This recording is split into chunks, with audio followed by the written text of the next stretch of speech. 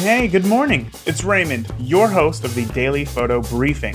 It's Monday, which means that there is a new interview of the Beginner Photography Podcast with another illustrious guest, live right now in your favorite podcast player.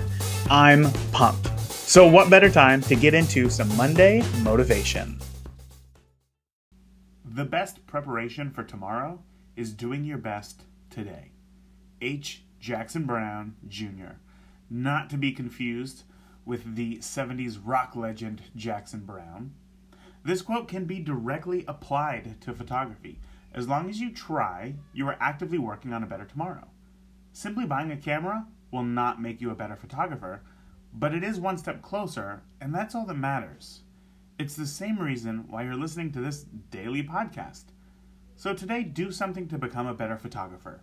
Watch a YouTube video. Interact in the comments of a photography Facebook group. Don't be afraid to ask questions. I hope you enjoyed today's Monday motivation.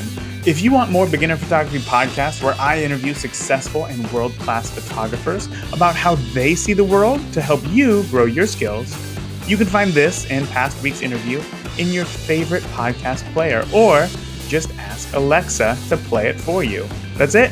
I'll talk to you tomorrow.